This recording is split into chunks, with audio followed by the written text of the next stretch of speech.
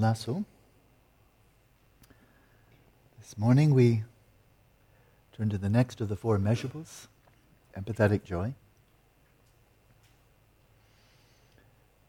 The emphasis there in the Pali Canon, of course, is taking empathetic joy in the virtues, the joys of others. But since the overall orientation of shamatha practice, just for starters, is to be viewing our own body and mind from the perspective of our substrate consciousness. The continuum of consciousness carries through from one embodiment to the next. And it actually makes quite good sense to practice from that perspective empathetic joy for ourselves. That is, empathetic joy for this particular incarnation, this particular embodiment, with this very fleeting body that's here for just a short time, and frankly, this very fleeting mind that arises independent upon, that is configured by the body. Both of them are very short stories. In some cases, they're merely a poem. There's good poetry and bad poetry. All they have in common is they're short. But the perspective from the substrate consciousness, well, that's our home in samsara. We're like homing pigeons.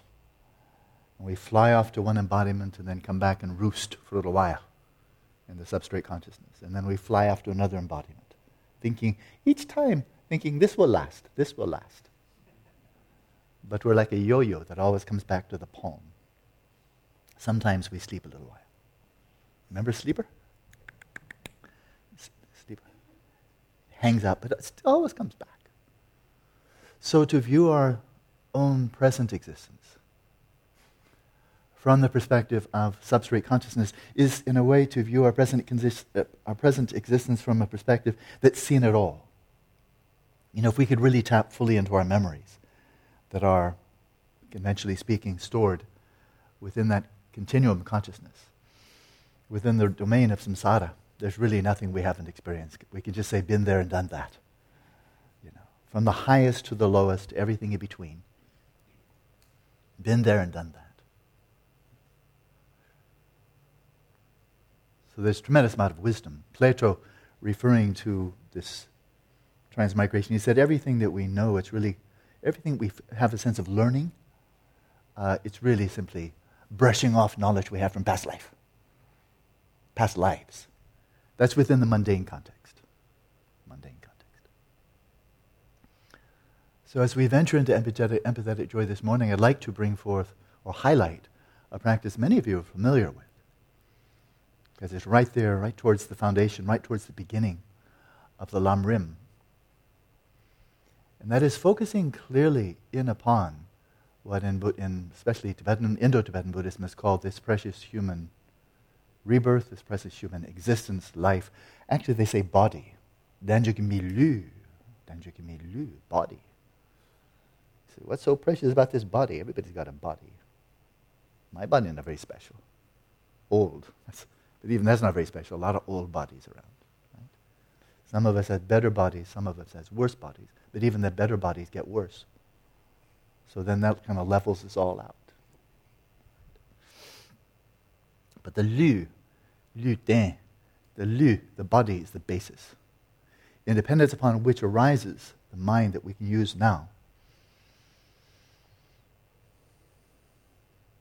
And in that regard, with this coarse body, but more importantly the subtle body of the flow of the prana, of the nadis, the channels, the bindus, that makes this kind of a special body.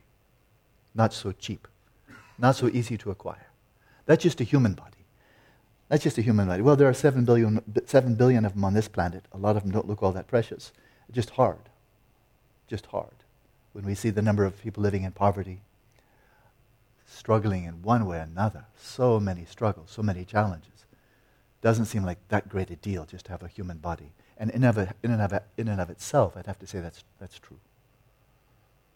So many people, they're born, they struggle, they die. But when you speak of Danjukmi Rinpoche, this precious human rebirth, imbued with leisure and opportunity, And that is that for those of us right here in this room now, and I suspect people listening by podcast, we are so enormously fortunate that I think we've actually proven it by the fact that we're here, or even now listening back to the podcast. We already have demonstrated by that fact that we don't have to spend every single moment of our waking hours just trying to survive. Because you would not have time to listen to these podcasts. Right. You couldn't spare the time. You say, I'm sorry, I'm just too busy. Just too busy. Now, many people are just too busy, just seeking more and more and more hedonic pleasure. From the hedonic perspective, it's just the opposite of Dharma. It's really quite remarkable. From the hedonic perspective, when it comes to the two types of well-being, hedonic and eudaimonic, when it comes to hedonic, there's never enough. There's never enough. We always want something more. Even if we have enough acquisitions, we want that something more to our last dying breath. A little bit more. A little bit more. Oh. Yeah. It really won't stop. But when it comes to eudaimonia, nothing is fine. Thanks, I'm already full. Thanks, no problem. I don't really need that. So when it comes to eudaimonia, we're completely satisfied already with none. That's the hedonic perspective. It's never enough with the hedonic, but eudaimonic, none is okay. Because the hedonic's working out pretty well. Right? And the Dharma perspective is just the opposite of that. The monastic ideal, be satisfied with that which is merely adequate for all of the hedonic. Be satisfied. Be satisfied with that which is just enough. And is it really enough? And again, enough is different for different people. If you have children, it's not enough to not have enough for them. Right? If you're in ill health, it's not enough to have no medicine. And so forth. Different countries, different places, different contexts. Means enough is different. Widely different. But then when you see in your circumstance, you have enough, then be content. But when it comes from the Dharma perspective, when it comes to eudaimonia, genuine happiness, following the path, there's never enough. As Tsongkhapa says, when it comes to learning and practice, never be satisfied. Never be satisfied. Be a Dharma preta. Never satisfied. Never enough. So even when you're dying, even when you're breathing out your last, you say, I'm not finished. I'm not finished. So you can have my final breath, but I'm not finished. I'm still practicing Dharma. I'm not finished. I'm never finished until enlightenment. So precious human rebirth.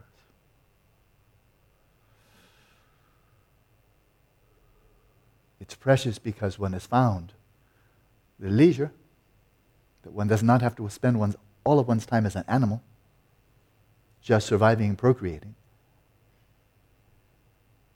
And one has the opportunity to actually find genuine happiness. That requires, of course, outside and inside. It's not enough to have the longing. But one must find then, okay, who can help? Where's a light that can shine the path, illuminate the path? Where there's some companions. It's hard to do on your own. Individual like Dudjom Lingpa, he could do it on his own.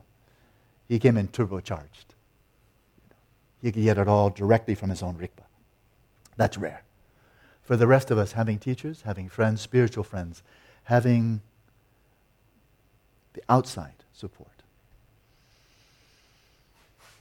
When all of those have come together, the outer mandala, the inner mandala have come together, the yearning to find a path, and then meeting all that is needed from outside to find a path, then that forms what is called a wish-fulfilling gem. And its basis is this body.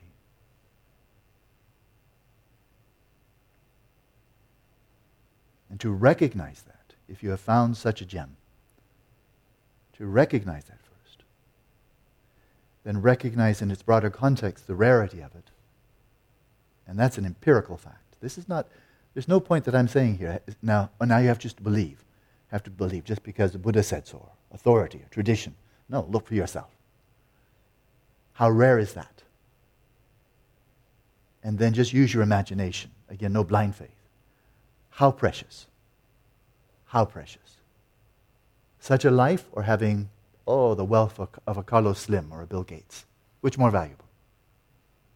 Or having the fame of a Steve Jobs or some movie star, something like that. Which more valuable? I don't know. Which? It's a simple question. You can answer yourself. Then you see. So once you find such a body, such a life, with such opportunity, then if you're a perceptive person, lodin, perceptive person, then you say, then this must be cherished. Sometimes that which I'm cherishing is very difficult. The body can be very difficult, the mind can be very difficult. Better to be very difficult than not have it at all.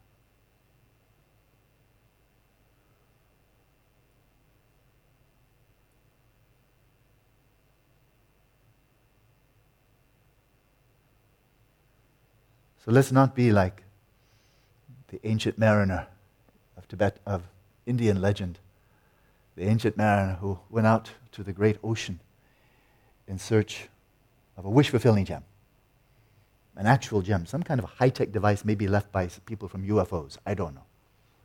But a wish-fulfilling gem, an actual entity. This was believed in widely in classical India, believed by many traditional Tibetan Buddhists also. But there is such a thing, they say. Whether it's literally true, I think doesn't matter so much to us now. But some gem where if you could find this rare device, you could simply, you polish it off, you clean it up, you treat it with respect, and then you just focus your intention. You don't need samadhi, you just focus your intention. May I have this in any of your mundane desires? Wealth, fame, it's the genie in the bottle, but it doesn't give you 3 wishes, it gives you as many wishes as you want. You just focus your attention on it. Some super high-tech device, maybe from some other galaxy. Who knows? But just by focusing your attention on it, then it comes out. And any mundane you want. You want women, you want men, you want money, wealth, fame, whatever you want. There it is. Wham. So wish-fulfilling gem. That's a wish-fulfilling gem. And so the ancient mariner in the old Indian legend goes out to the great seas and years and years goes by, always looking, because apparently they're found especially in the ocean. How you look for them, I don't really know. But after a long, long time, the ancient mariner drops his net down, and lo and behold, he finds it. He pulls it up, and he says, wow, I got one. I found what I've always been looking for all these years. I got one. And he tries it out. Is it really a wish-fulfilling gem? And he says, yeah, wow. I've got a wish-fulfilling gem. He takes one long look at it, recognizes it, throws it over his shoulder, and says, I hope I find another one.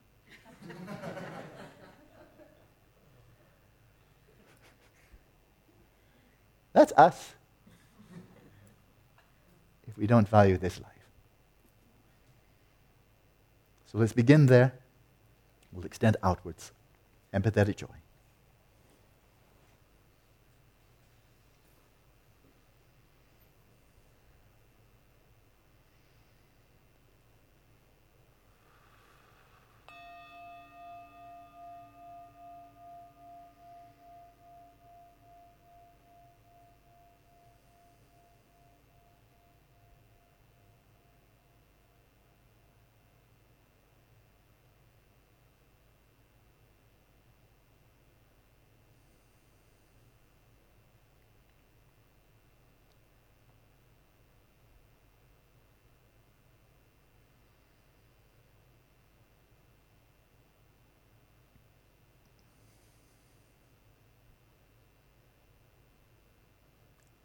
As an expression of delight, of satisfaction, taking full advantage of this present opportunity. Let your awareness descend now not into the body, not into this mass of flesh, or this field of feelings, pleasant, unpleasant, and neutral. But let your awareness descend into the space of the body.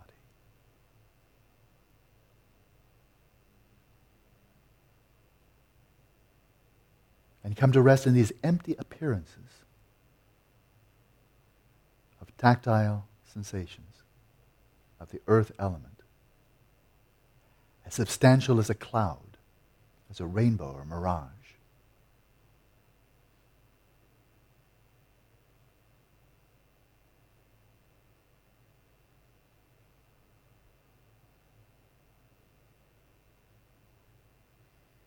And let the light of your awareness fill this empty space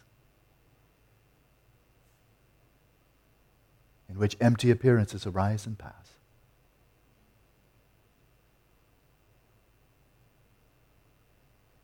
Let your awareness illuminate the entire space.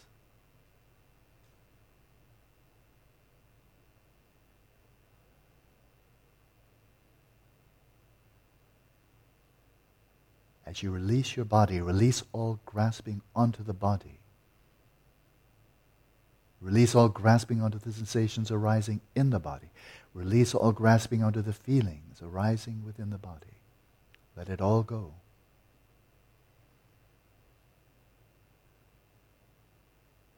And release the grasping that there is a body, really there, and that there are really feelings arising in the body. All of these arise independent upon conceptual designation.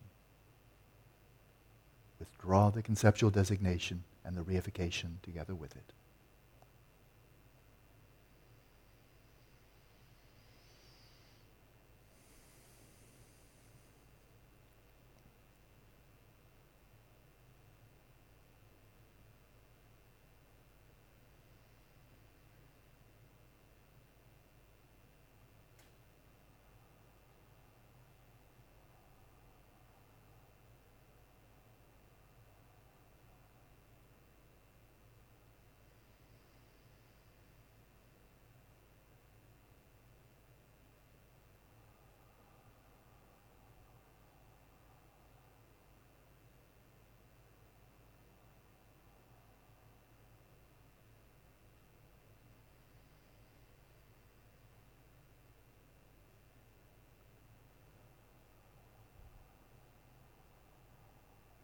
And likewise, release the breath.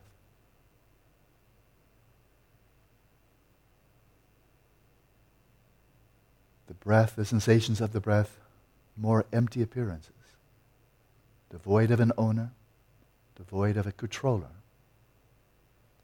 devoid of inherent nature.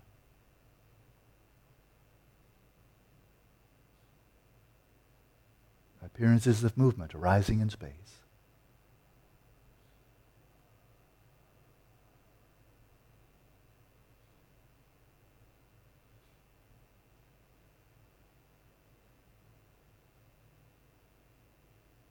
Release with your body, speech, and mind with every out-breath, as if it were your last.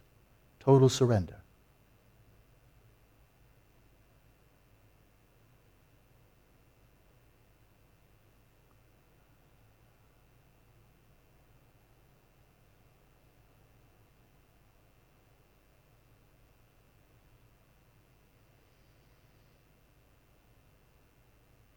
Once you've given it all away, this out-breath, if a breath flows in of its own accord, receive it as a gift. And receive just what is offered, without taking more, and without inhibiting what is given.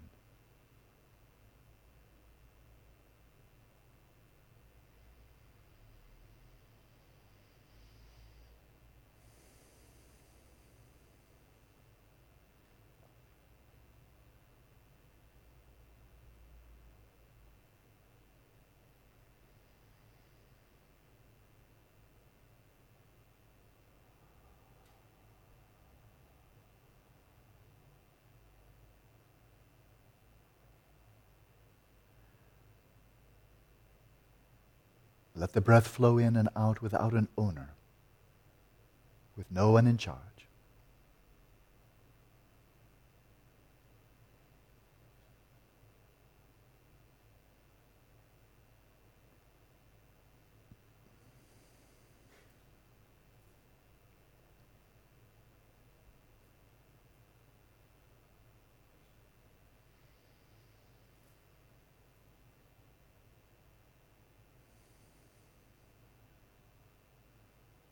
The mind itself can be such a burden, so heavy, so claustrophobic.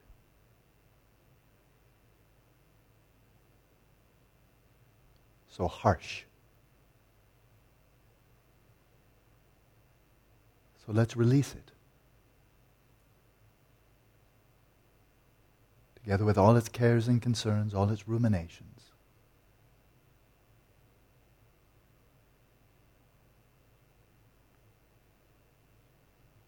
Resting in the flow of awareness, release your mind.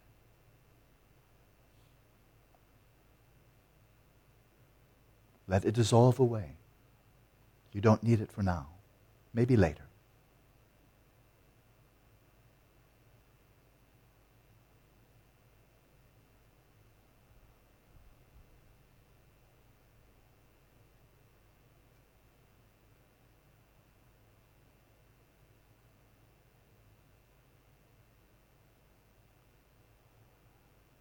And take is the very essence of the instruction for this practice. With every out-breath, relax more and more deeply. Find further dimensions of release, of letting go. You've not come to the ground yet. There's more to let go. With every out-breath, relax more and more deeply and simply, without losing clarity. There's nothing to be achieved. Simply don't let the natural clarity of your own awareness be obscured by dullness.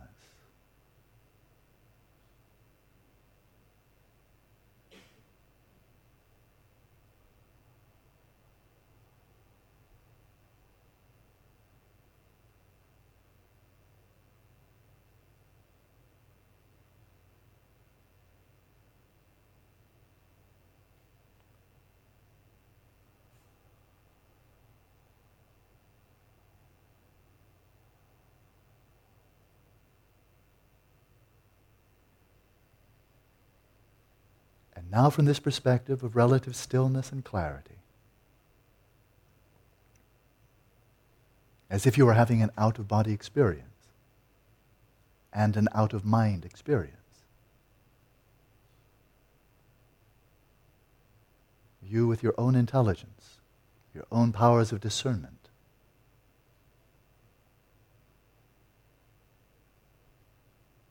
what are the opportunities that lie in the palm of your hand? In this lifetime, with this body,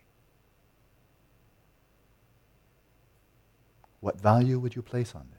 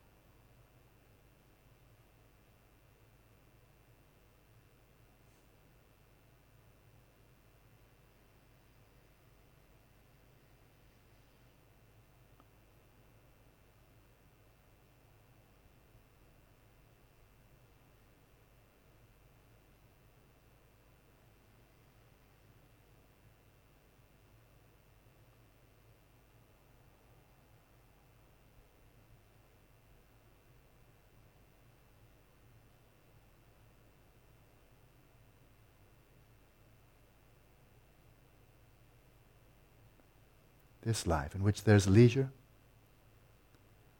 and there's opportunity not only to practice Dharma, but the opportunity to venture onto a path of irreversible transformation, maturation,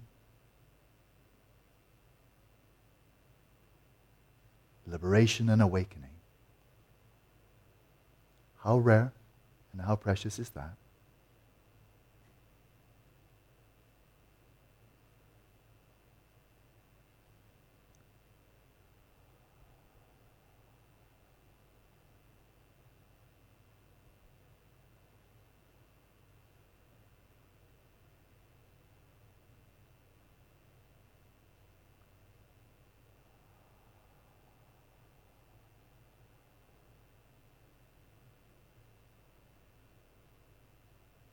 As if we are practicing pure perception in Vajrayana. We look through the veils of hedonic suffering. The challenges that rise up to meet us objectively. We see through that to a deeper reality.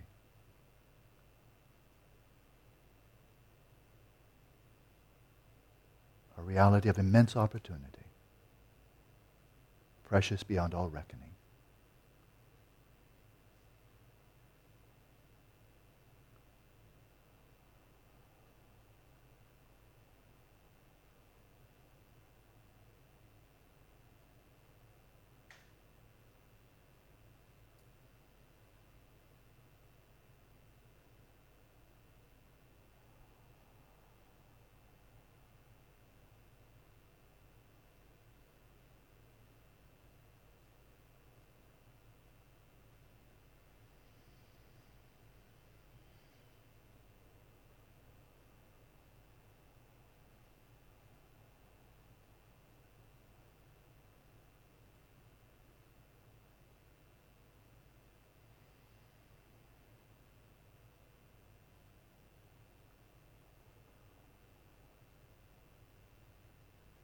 And rejoice in the opportunity that lies in the palm of your hand. Cherish it.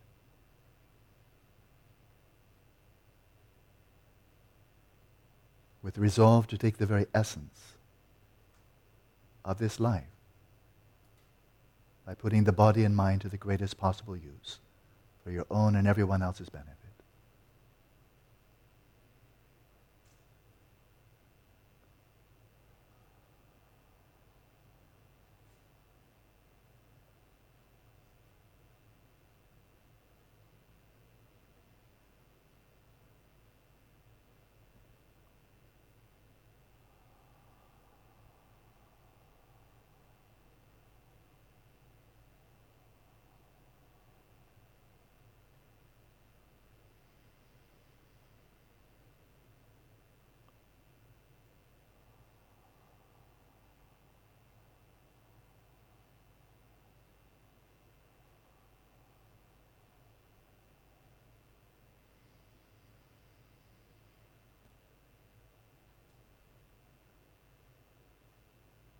Then turn your attention outwards.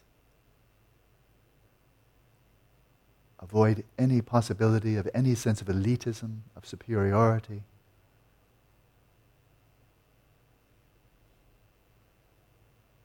Insofar as we have special opportunity, the only realistic response is gratitude and a sense of responsibility. Then turn your attention outwards.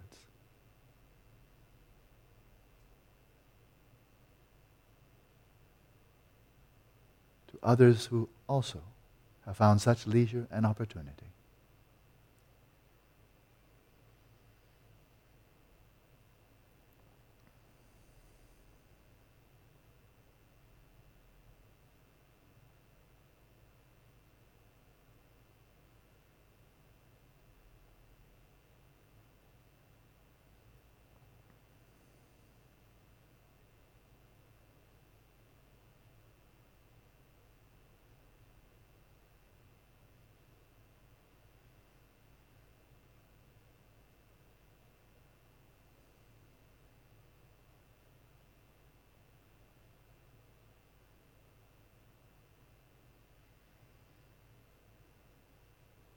With each out-breath, breathe out the light from your heart, a light of appreciation, of satisfaction,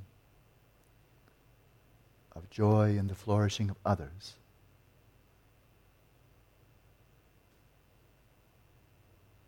Especially those who take full advantage of the opportunities that lie before them, who take the very essence of what it means to be a human being, with its precious, fully endowed human life.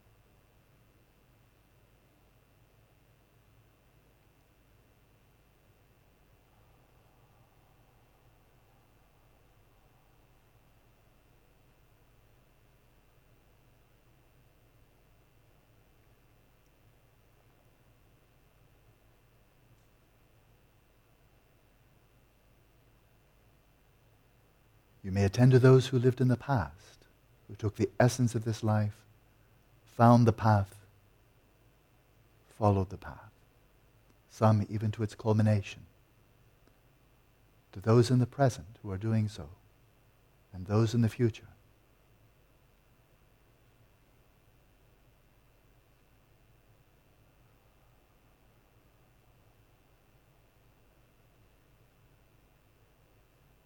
As if we stand up and give them a standing ovation, applause, delight, rejoicing.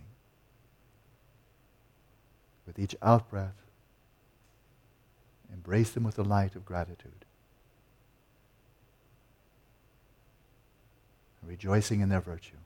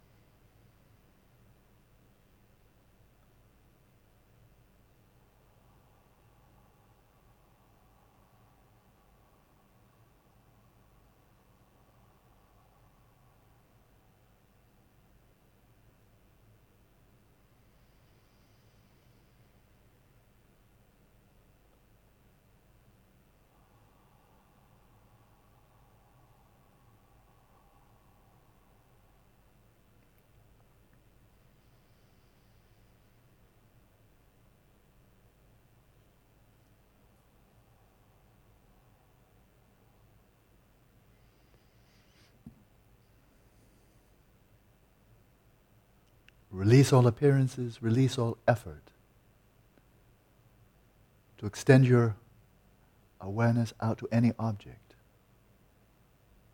With total release of effort, let your awareness come and rest in its own nature, naturally still and naturally clear.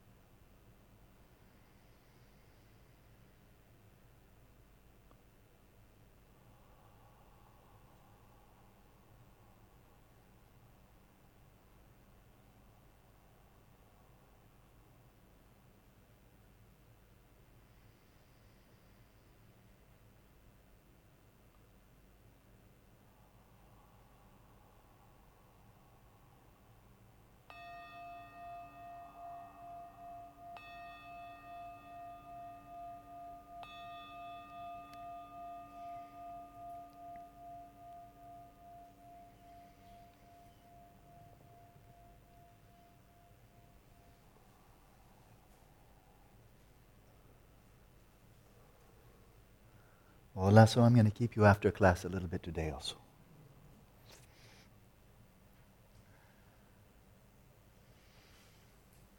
Already during the time of the Buddha, 2,600 years ago or so, it was already said then, from the Buddhist perspective, that was degenerate period. The other bodhisattvas said, oh, too degenerate for me. I'm staying up here. But this one, Gautama, he said, I come. See, he came down. 2,600 years ago, degenerate India.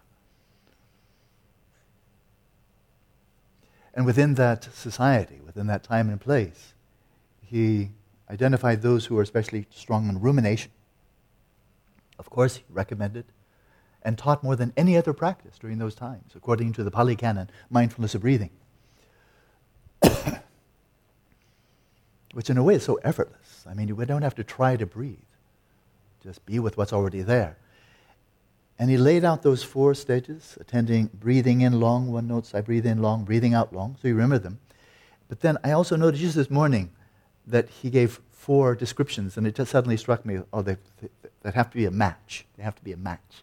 He said, in that analogy, when he said, this mindfulness of breathing, when practice and develop, remember he said it was like a great radiant cloud out of season that suddenly dispels and vanquishes all the grime, the dust, the smog in the air. Just in an instant, poof, like that. And then he said, when this practice, when developed and cultivated, it's peaceful. That's the first thing he said, peaceful. And that it's soothing, it's relaxing. It's like, Breathing in long, one notes, I breathe in long. Breathing out long, one notes the long exhalation. After all the hurly-burly, all the agitation, all the hecticness of the outside world, that's peaceful. And then, as a number of you have already found, gradually, as the whole system settles, your whole pranic system, your whole breathing system settles in its natural state, you may suddenly kind of drop down a floor. Breathing in short, one notes. Breathing in short, breathing out short, one breathes out short. And the Buddha said, it's sublime. So he just knocked it up a notch. It's sublime. You really want to do this. I don't want to stop. Strangely enough, I'm really enjoying breathing. Who would have ever thought? And then attending to the whole body, one breathes in, and attending to the whole body, one breathes out. You get into flow. Right? Whether you're attending to your whole body, as Sangha suggests, whether you're attending to the whole body of the breath, as Buddhaghosa suggests, both fine. But you get into that flow, and then he said, this is an ambrosial dwelling. An ambrosial dwelling. Just want to go with that flow. And finally, you come to the culmination of this practice, where your pranic system settles in its natural state. Your mind settles in its natural state. Coarse mind dissolves into substrate consciousness, into, to use Pali terminology, into the bhavanga, the ground of becoming, your home in samsara, which is by nature pure and luminous, only adventitiously or temporarily obscured. And when you come to breathing in long, breathing in, one soothes, one calms, one settles. The composite of the body. In other words, the whole system. The composite. And breathing out long, one settles, one calms, one soothes, one rests in equilibrium in its natural state. The whole system of the body. The body's been brought to balance. And you've achieved shamatha. And at that point, he says, in reference to his metaphor of the cloudburst, the rain coming and purifying the air, he said, and it dispels in an instant any unwholesome thoughts that might arise. In other words, your body mind has become pliant, the mind has become clear, the mind is free of the 5 obscurations. So even if some little creepy, crawly mental affliction or some unwholesome state should arise, it comes up, and then he just can't stand it. And he just floats downstream. It doesn't have the oomph. So once you've achieved that, let alone the actual jhanas, let alone the 4 immeasurables, let alone vipassana, stream entry and all of that, once you've achieved that, just that, right? If you were living in a degenerate era during the time of the Buddha, you're no longer living in a degenerate era, because your home is not in your body, which is in a degenerate era. Your home is not in your mind, which is heavily conditioned by your degenerate era. Your home is in your substrate consciousness, which is not in that time or any other time. It's the keeper. It's the one that carries through all the times, good times, bad times. By nature, luminous, pure. That's your home. So it doesn't matter what time you're living in. And it doesn't matter what place you're living in either. Because that's not what the substrate is. All those times and places, those are the appearances arising to the substrate. But you're home. So now whatever characteristic there may be about your time and place, no longer relevant. Not your business, at least not for you. Because your perspective, your home now, is not there. Right? Let's jump to the 19th century, 1860s, Dudjom Lingpa, out there in the wildlands of nomadic Tibet, out there in Golo, wild cowboy country. Really sparsely populated. Speaking to his nomadic fellows. Living in a tent. He never even had a monastery. He just lived in his ger, in his yurt.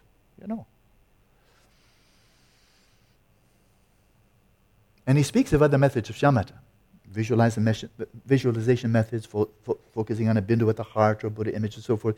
Very good, no problem. But he said, if your mind is coarse, if you're really prone to prana or vata problems, that is, imbalances in the nervous system, then really applying yourself to such practice, such shamatha methods may make you just go catatonic, which is actually not the purpose of shamatha practice. In which case, he said, for those of us living in a degenerate time, with strong, rough minds, heavily prone to mental affliction, I think the modern word would be neurotic,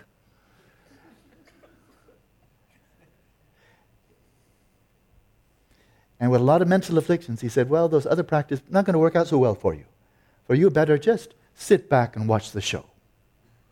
And take appearances and awareness as the path and let them be. And just watch the movie. And watch your mind disappear. Settle your mind in its natural state.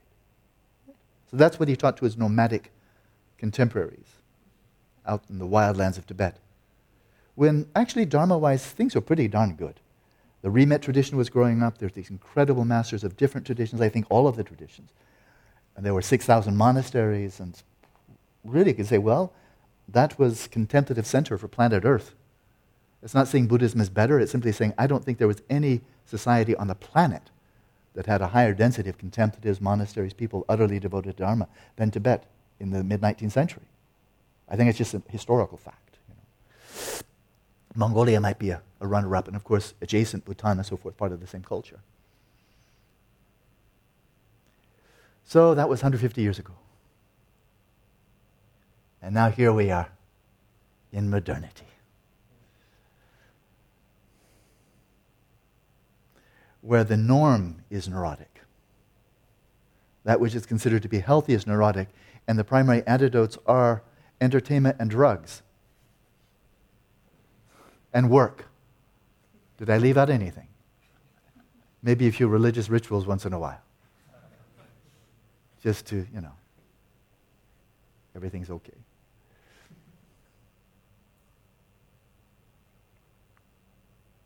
So in this modern world, the pace of life, the multitasking, the bombardment, everything we already know, the normal person has a nervous system that's pretty well shot. I mean, not, to the point of total dysfunction, just moderate dysfunction. And the mind that rides upon that nervous system, the pranic system, the nervous system, also, the normal is quite neurotic. From the perspective of the Buddha, perspective of many, many other cultures that were not caught in this morass that we call home, mind's neurotic, the body is sick. That's normal. And the degenerate times, pretty intense. Pretty intense. So, what to do in these times?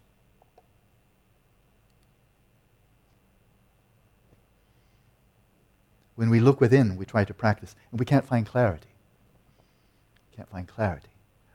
We're looking for it in the wrong place. If you're looking for clarity in your mind, that's like going to downtown Los Angeles in September and looking into the sky and looking for clarity. It's all smog. You're looking in the wrong place. The awareness that's looking for clarity is looking in the wrong place. The awareness that's looking for clarity is clear. It is clear. It's by nature clear. It can't help it. It's the substrate consciousness. So don't look for clarity.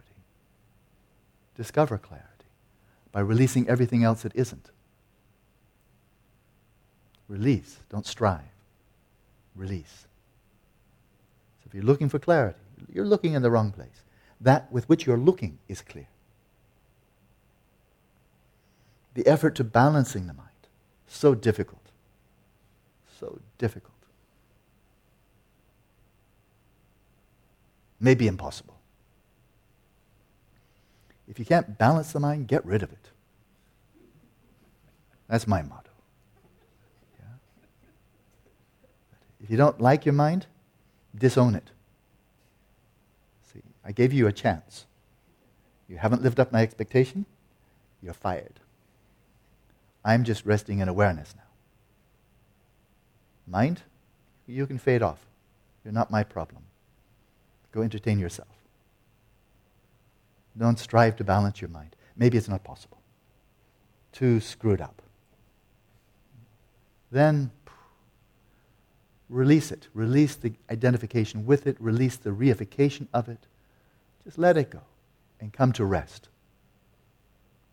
When all the releasing has taken place, come to rest in the place that's left over.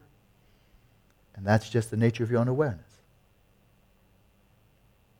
It's easy when we strive not only for 6 weeks, but when we strive for 6 years, or 40 years, or longer. It's easy to lose confidence in our ability to accomplish anything. Shamatha, bodhicitta, vipassana, any of these glorious things we hear about.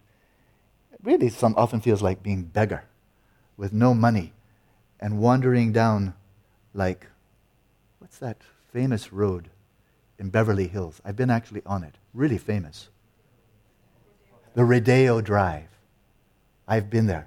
I didn't buy anything. But I watched where the rich people shop.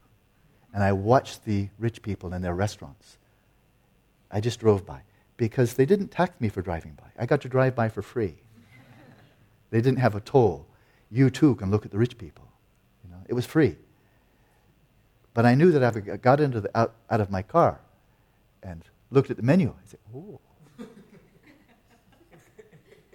So often listening to teachings from the wonderful lamas, it often feels like being a beggar. And they're showing you menus. Come right in. We have a 3-star hotel. Look at the menu. A wonderful menu. It begins with shamatha. It costs only 3,000 lifetimes. And then we move to the main course. Vipassana and bodhicitta. A little bit more expensive. Then we move to state of but the pièce de résistance is the state of generation completion. Or if you really just like dessert, then we have texture and tekel. Vachement bien. And to the beggar, it all looks really good. Makes you just salivate until you're drowning in your own saliva because you can't afford anything. All you're doing is just drowning in your own drool, choking on your own drool. Gosh, I wish I could afford any of that, but I can't afford anything. So it's very easy to lose confidence that we can accomplish any of these things. So I would say give up. Give up hope. That's what I would say. Give up hope that you can accomplish anything. In this day and age, I think it's maybe impossible. Except for really rare individuals, like Dudjom Lingpa, maybe impossible to accomplish anything. So don't accomplish anything. Discover what's already there, which cannot be accomplished. If you don't have it, you'll never get it. Not in 3 countless eons or 10 times that. If you don't have a substrate consciousness, you can't buy it for love or money. This poor piece of paper, out of luck. Never get it. Right? The sheer luminosity, the purity of your own substrate consciousness, you'll never accomplish it. If you don't have it, you'll never get it. But since you already have it, it's nothing to be accomplished. Just release and let go of everything else. And of course, that's true all the way down to rigpa. If you don't have it, you'll never accomplish it. So give up any notion of accomplishing anything and just release all that's obscuring that which you already have. Some of you find it difficult to meditate in longer sessions, asking whether is it okay if the session is only this short or this short or this short. One of you mentioned 5 minutes. Is that too short? No, I think it's too long. I think 5 minutes may be too long. How can you meditate for 5 minutes? I'm going to try. I just failed. I'll try again. I just failed. I'll try again. I'm always failing. I'm never meditating for 5 minutes. I'm just failing. I'm still failing. I'm still not able to meditate for 5 minutes. Because 5 minutes is a concept, and I can't meditate for a concept. I can either meditate now or not. That's my only choice. But I don't want to meditate. I'm tired. So I just want to stop meditating. I don't want to do anything. I just want to sit here. What's left over is awareness. Home. 5 minutes is much too long. Maybe, if you're a beginner, maybe 1 breath. 1 whole in-breath, out-breath. Don't move a muscle. But for 1 in-breath, out-breath, let your awareness just rest at home. Don't move a muscle. You don't have to change your posture. 1 breath, in-breath, out-breath. Stay home.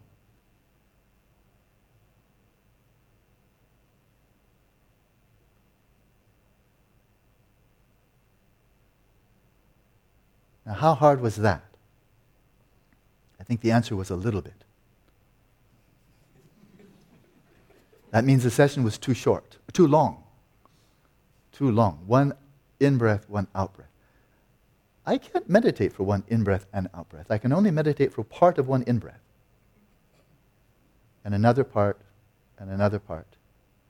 And then part of an out-breath.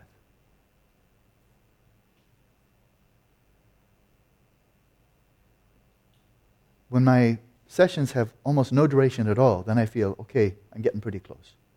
Now I think I found the right duration. But 5 minutes seems like an eternity. And 1 whole in-breath, out-breath seems like all day. Hard to meditate all day unless you've achieved the first jhana.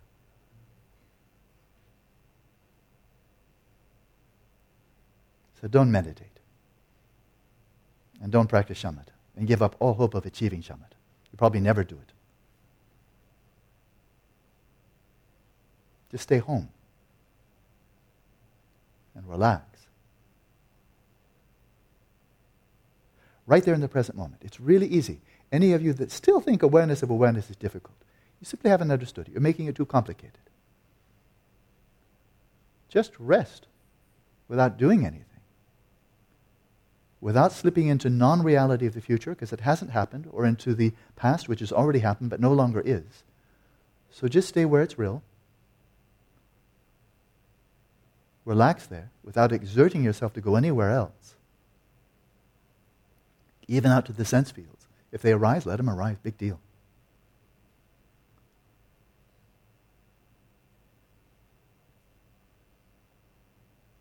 And don't strive for anything. And don't try to accomplish anything.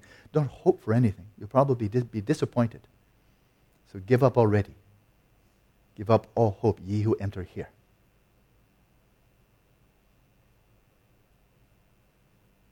And just relax.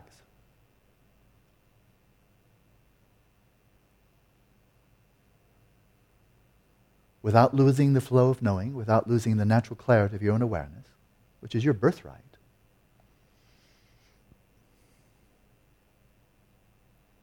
Just rest there. And if at times you get drowsy and feel like you want to fall asleep, then fall asleep. Sleep as long as you like. Just like if you get hungry, eat until you're full. And if you need a lot of sleep, take a lot of sleep. Some people are quite skinny. They should eat more. So you need a lot of sleep. Be happy.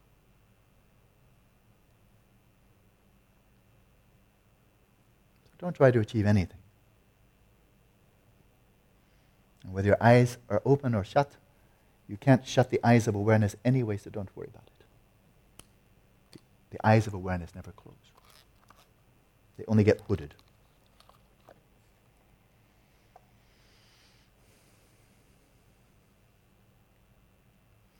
So that's a path of no accomplishment. Nothing to achieve and nothing to meditate on. So let's close. It's already 10 o'clock. I'm going to just end with one image.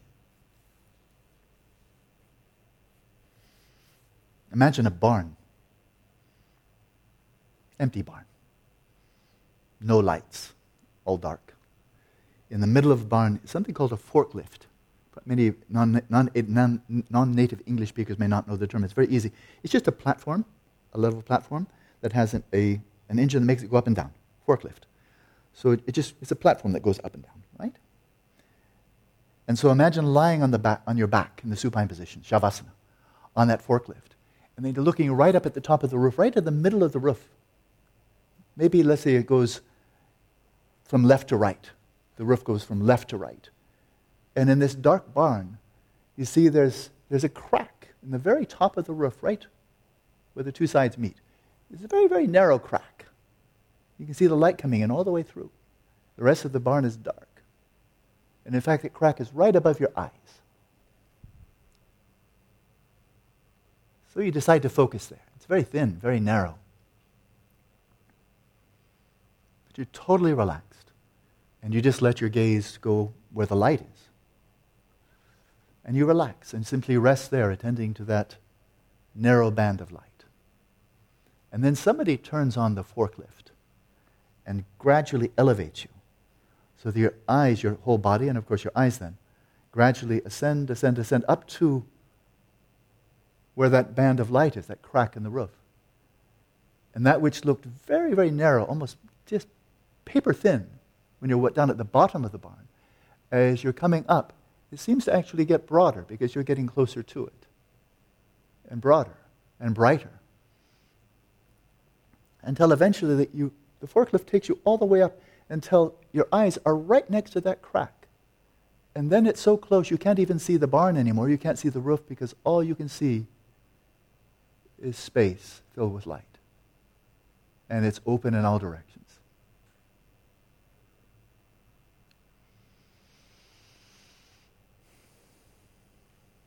Focusing on the present moment, in awareness of awareness, resting right there in the immediacy of the present. It seems like you have no wiggle room. It seems like such a narrow bandwidth of time. How long is it? 1 second? 1/2 of a second? How much of a fraction of a second? Really small, right?